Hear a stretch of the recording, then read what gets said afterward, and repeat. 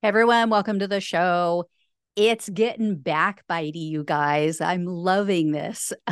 David Schaefer is the chairman of the Georgia Republican Party. And he, at least for a little while, I guess he's stepping down, but he's accused of orchestrating and taking part in the fake elector scheme in that state. And the Fulton County District Attorney, Fani Willis, has named him as a target of her investigation into Donald Trump's alleged coup plot.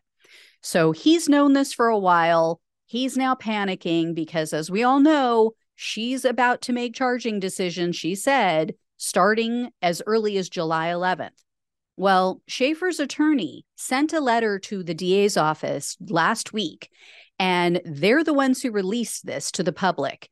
They're arguing that basically he was just following orders. He is throwing Trump's attorneys under the Trump train. In a letter to the DA, Schaefer's attorney wrote, quote, "Every action by Mr. Schaefer as a presidential elector nominee or contingent elector in 2020 was specifically undertaken in conformity with and reliance upon the repeated and detailed advice of legal counsel, eliminating any possibility of criminal intent or liability."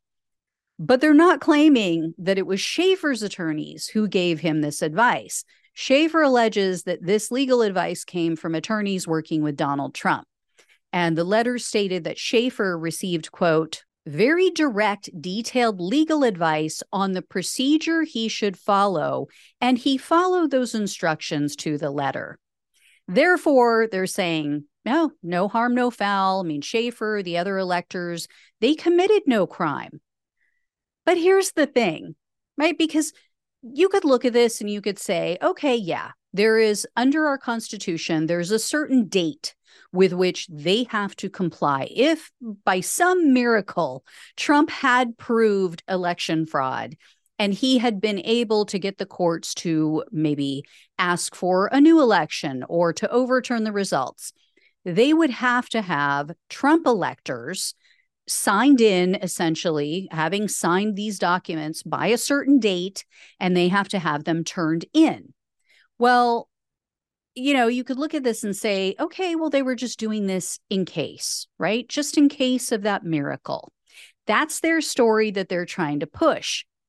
But the problem for them is that there's evidence showing that that's not what they were thinking at the time. That's not what they were trying to do, because if they committed no crime, if what they did was so innocent, why did they lie about it at that time? Because according to reporters who were on site when these people met, they met at the Georgia State House. There were reporters there that day, and they were turned away and they were lied to. They were told that the meeting had to do with education. So reporter goes up, sees these people going in. He sees current council members, current people in the local government going into this room, seated in this room. He's like armbarred, pushed out of the door and told, "Oh no, nothing going on here, nothing to see. We're just meeting about an education matter."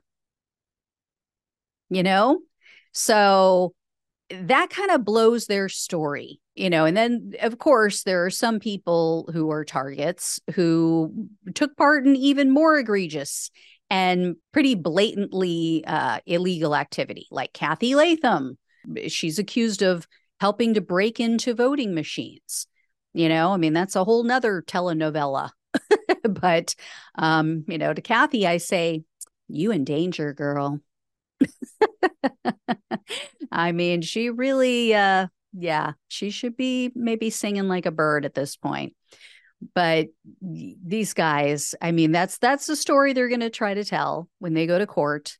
But again, if you were doing nothing wrong, you were totally sanctioned by attorneys, you followed the letter of the law, you did all of this, you abided by what those attorneys told you to do.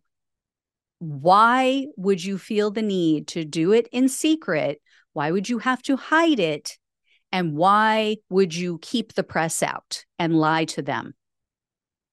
Tells you everything you need to know. So I will let you guys know if I hear more, but whoop, whoop. more More carnage under that Trump train. All right. Thanks, guys, so much for watching and listening. Please like, share, and subscribe. Please donate if you possibly can. It really helps to keep the show moving forward, so I can keep bringing you news like this. Love you all. Take care, and I'll talk with you soon.